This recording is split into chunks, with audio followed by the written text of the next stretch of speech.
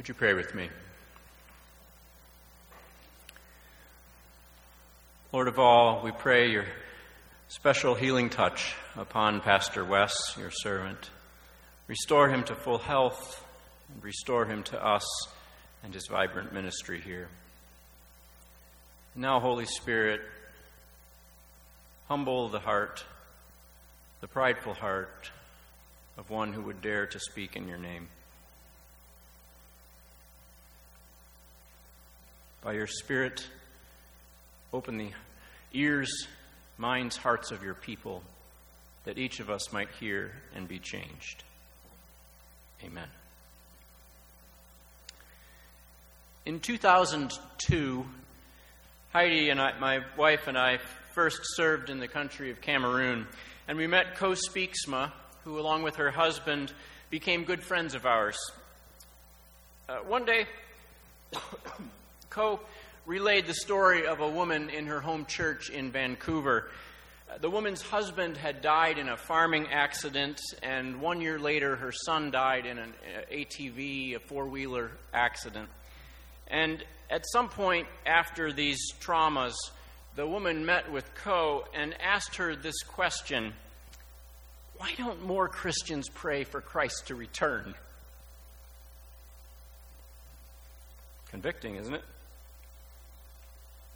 I'm absolutely certain that some of you here have already experienced a depth of suffering parallel to that of this woman who lost her husband and son. Others of us can simply try to invest deeply into the lives and experiences of those near and far who have suffered far more than we ourselves have. But certainly together we can long for and pray for Christ to return and make all things new. That longing is a central feature of Advent. Just like Christmas and Easter, Advent is a church-invented observance.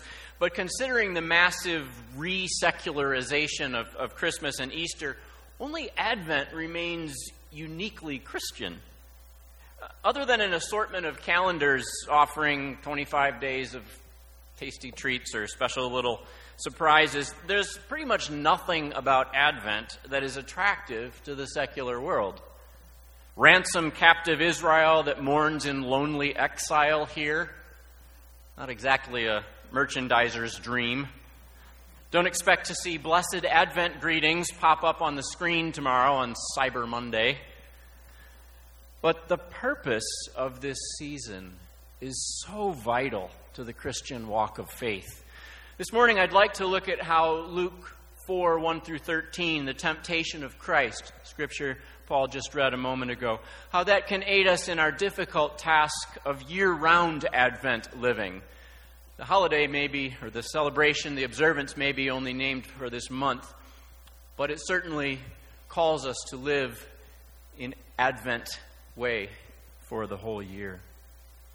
We'll touch on the second and third temptations, but spend most of our time on the first. If you're honest with yourself, might one of your first thoughts when hearing the three temptations be, what's so hard about that? I mean, for most of us, and especially for Jesus, how alluring can it be to bow down to Satan, to test an angel parachute, to pull some bread out of a hat? Granted, the eating part might be somewhat understandable if Thanksgiving dinner were 40 days previous rather than 3. But seriously, it's not like making bread, bowing down, jumping off a tall building. Do they really rise to the difficulty of the things we wrestle with? You know, lust, gossip, anger, materialism, addictions, and on. Does it? Maybe so. Consider the devil's opening salvo, verse 3 of chapter 4. If you are the Son of God, tell this stone to become bread.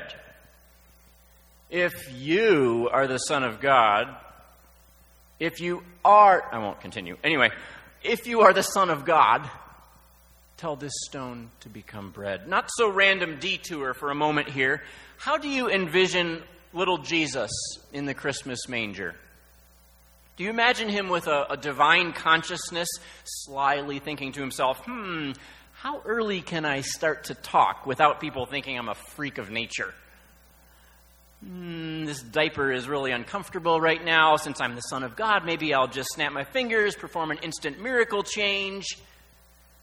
Can't believe it'll be almost 2 millennia before they finally invent the onesie. No. That's not what's going through the little Jesus head. Charles Wesley was on to something when he penned "And Can It Be?" and said of God's Son, "He emptied himself of all but love." The humanity of Jesus of Nazareth is full and deep and complete. The boundaries of body and brain so uncompromised that Jesus' self-awareness of his divinity, it was no Mensa manger moment. It was definitely a long-term process. So make no mistake, the devil's words were seductive, sowing seeds of doubt in the mind of a mere carpenter's son from Nazareth. It's a repackaged enticement from the serpent of Eden. Take and eat and be like God. Here in the wilderness, he taunts the seed of Eve. If you are the Son of God, then prove it. Let's see a little magic. After all, you are hungry, aren't you? Take and eat. Question: do you and I require a stones to bread fireworks show, miracle answers to our prayers, before we actually believe in the identity and power of Jesus? Or can we truthfully confess with the hymn writer, I ask no dream, no prophet ecstasies, no sudden rending of the veil of clay, no angel visitant, no opening skies, but take the dimness of my soul away. I think that stanza models magnificently the patient desperation of authentic Advent living. Advent living is rooted in the already accomplished miracles of Christmas and Easter. It's a lifestyle that doesn't seek campground highs and endless signs on demand. It's a lifestyle that revels in what Christ has done and is supremely confident of what Christ will do. And that combination of gratitude and hope is a potent combination for Advent living. Even so, wouldn't zapping stones to bread be a real shot in the arm, a pick-me-up that would make our Advent living more successful? Wouldn't it be helpful if, in our moments of trial and temptation, God would break into the deafening silence with a mighty supernatural trumpet blast? Oswald Chambers, writer of the famous devotional My Utmost for His Highest, offers an encouragement that I think here turns the silence of God completely on its head. Here's what he says: when you cannot hear God, you will find that He has trusted you in the most intimate way possible, with absolute silence. Not a silence of despair, but one of pleasure, because He saw that you could withstand an even bigger revelation. For a while you may think, I asked God to give me bread, but He gave me a stone instead. He did not give you a stone, and today you find that He gave you the bread of life. When God offers you silence or seeming absence in times of struggle, when you are, we could say, forced to fast in the wilderness, fasting from ease and visible blessings, God may be affirming rather than abandoning you. Like His confidence in Job's loyalty, despite Satan's sneering, God may be declaring to you, the faith I have given you is sufficient.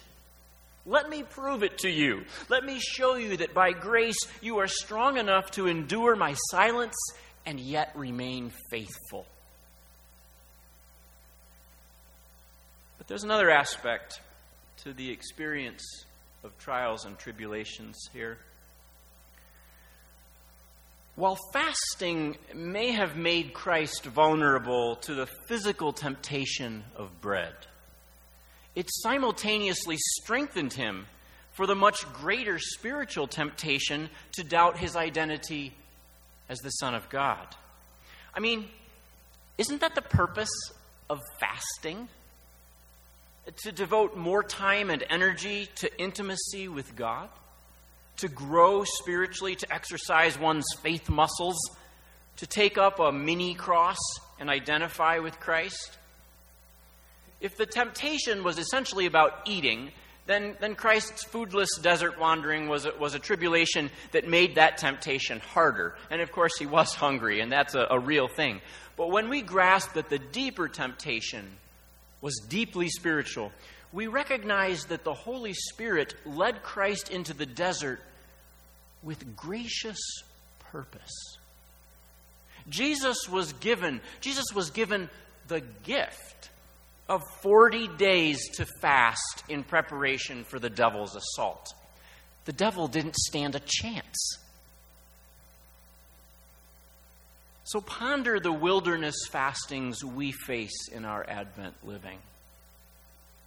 Difficulties and trials, waiting, lacking and longing, enduring the seeming silence from God at times.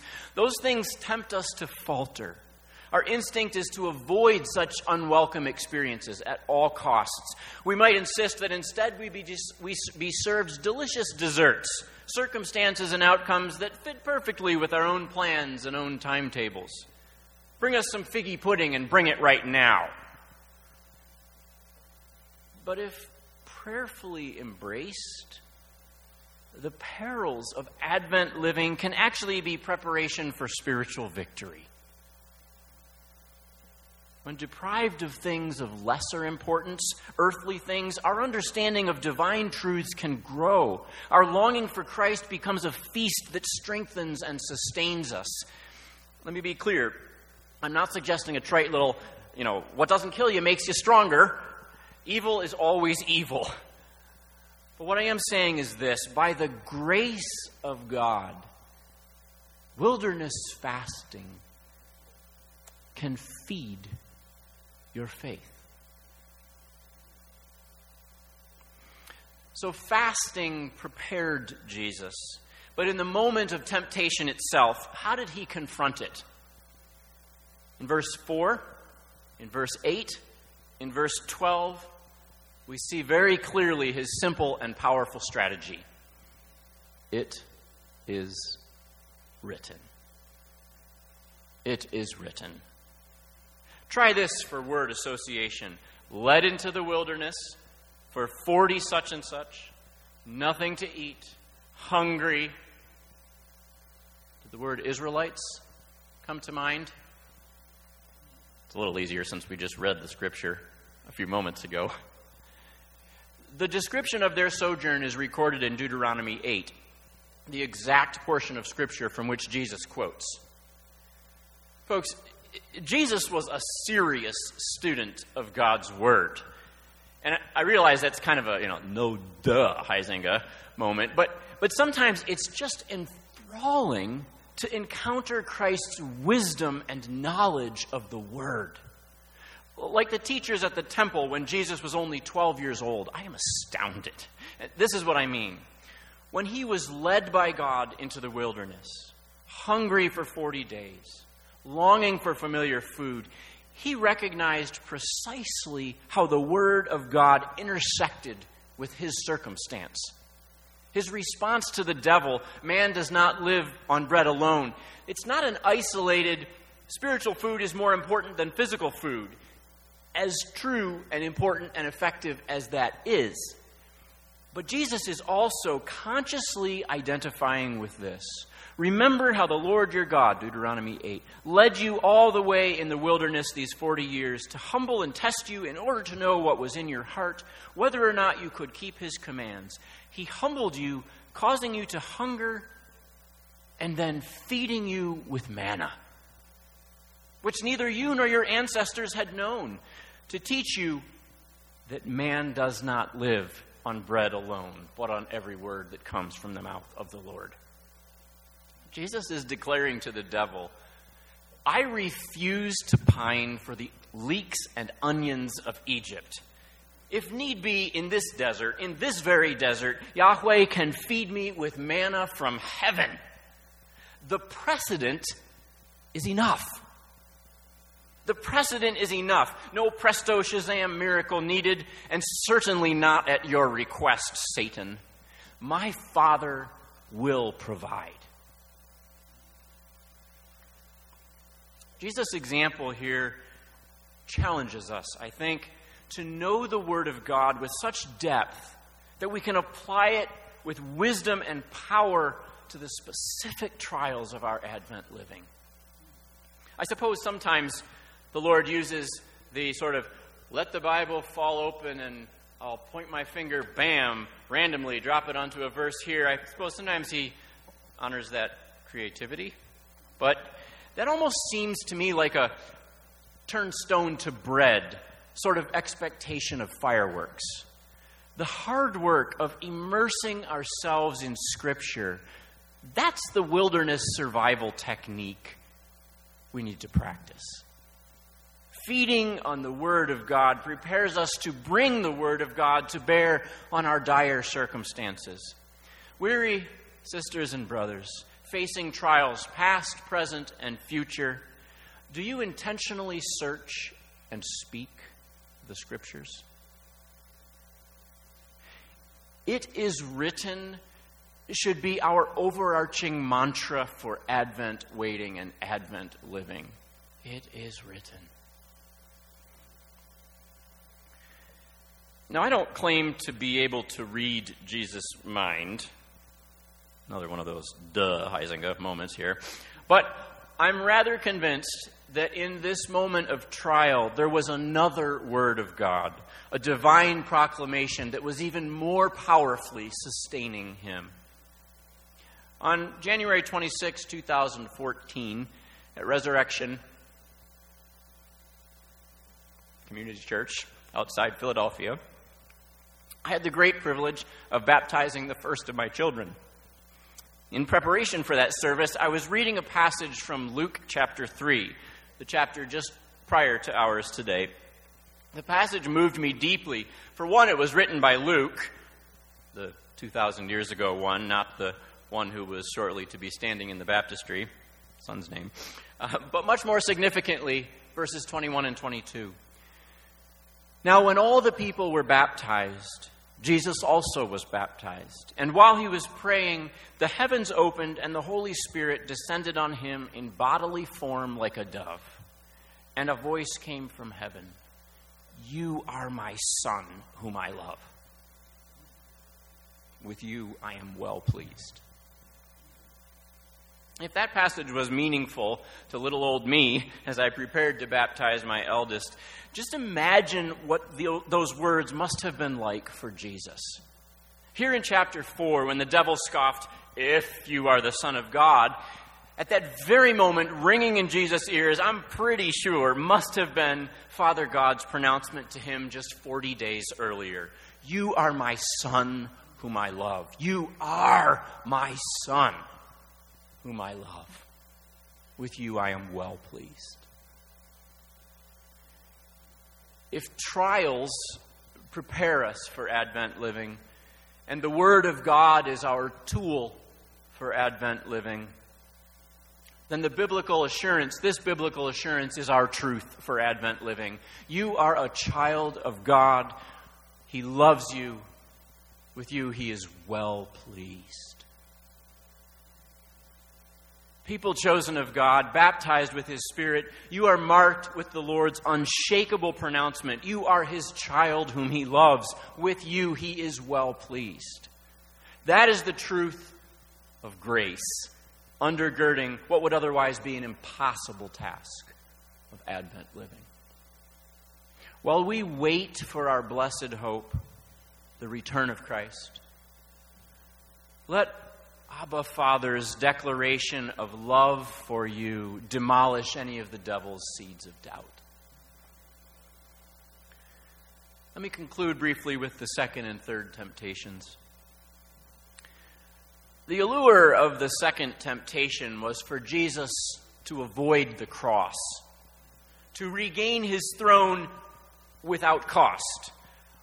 Bow down to me, and I'll give you the world. Skip the cross. Don't take the long route. Don't wait. Grab it now. Strike a bargain. I'll give you a good deal, an irresistible Black Friday sale. Just bow down. But Jesus refuses to accept a coronation before accepting the cross.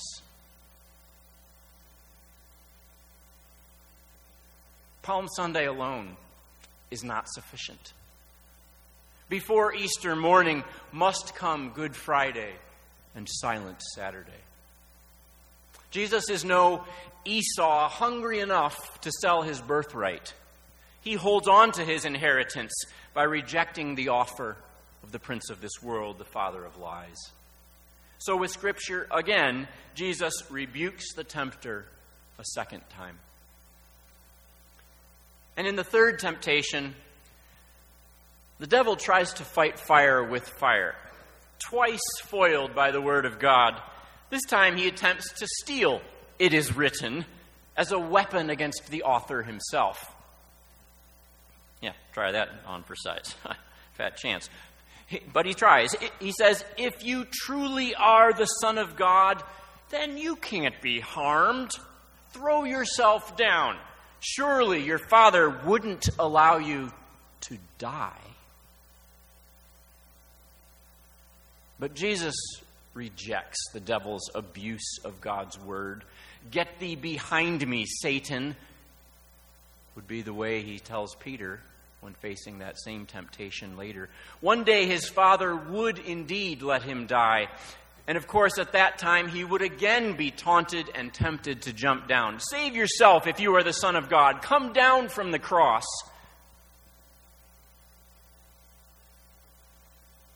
But 10,000 angels were not called to cushion his fall. Jesus did not come down from the cross and spare himself. But he did rise from the grave to spare us. Praise the Lord. 12 years after encountering the word of the woman in our friend's church in Vancouver, we were back in Cameroon again, this time for a longer season. And on December 23rd,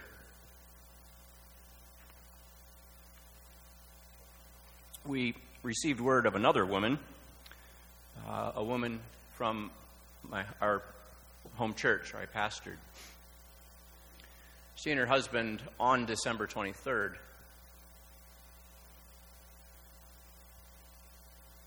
lost the child she had been carrying for 9 months, stillborn.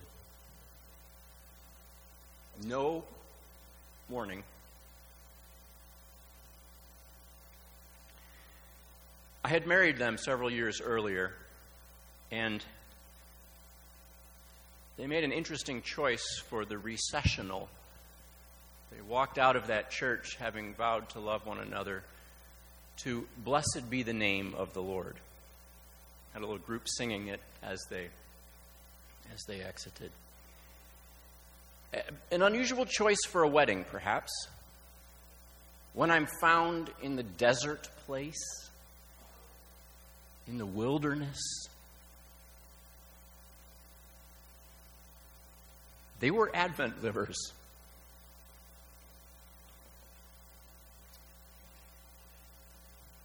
And they were Advent livers on December 23rd. They named their boy Emmanuel. In the seeming absence of God, they defiantly named their son God with us. That is Advent living. People of God, before us lies a table that draws all of this together. At this table, we remember how Jesus lay down rather than bowed down. Instead of turning stones to bread, the Son of God became bread, the bread of life. Here we feed on the bread of life that turns our hearts of stone into hearts of flesh. It may be called the Last Supper, but it's also kind of a recurring breakfast. You know, we eat it before noon, usually, I suppose, but not because of that.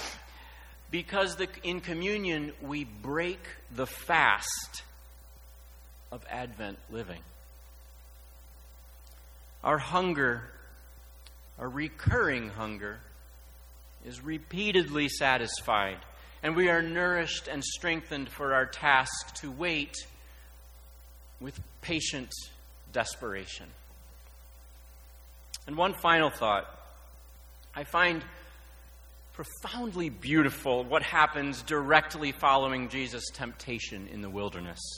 Having just refused the stones to bread request from the father of lies, he leaves the desert and proceeds to accept a similar but more genuine request from his mother. And so, the first miraculous sign Jesus performs was not stones to bread, but water to wine. And that celebration, as this meal too, foreshadows the wedding feast of the Lamb when the tempter is vanquished forever. So even during Advent, because of Advent, let us rejoice. Christ is returning. That day will come. Let us once again continue to welcome the wait. Please pray with me.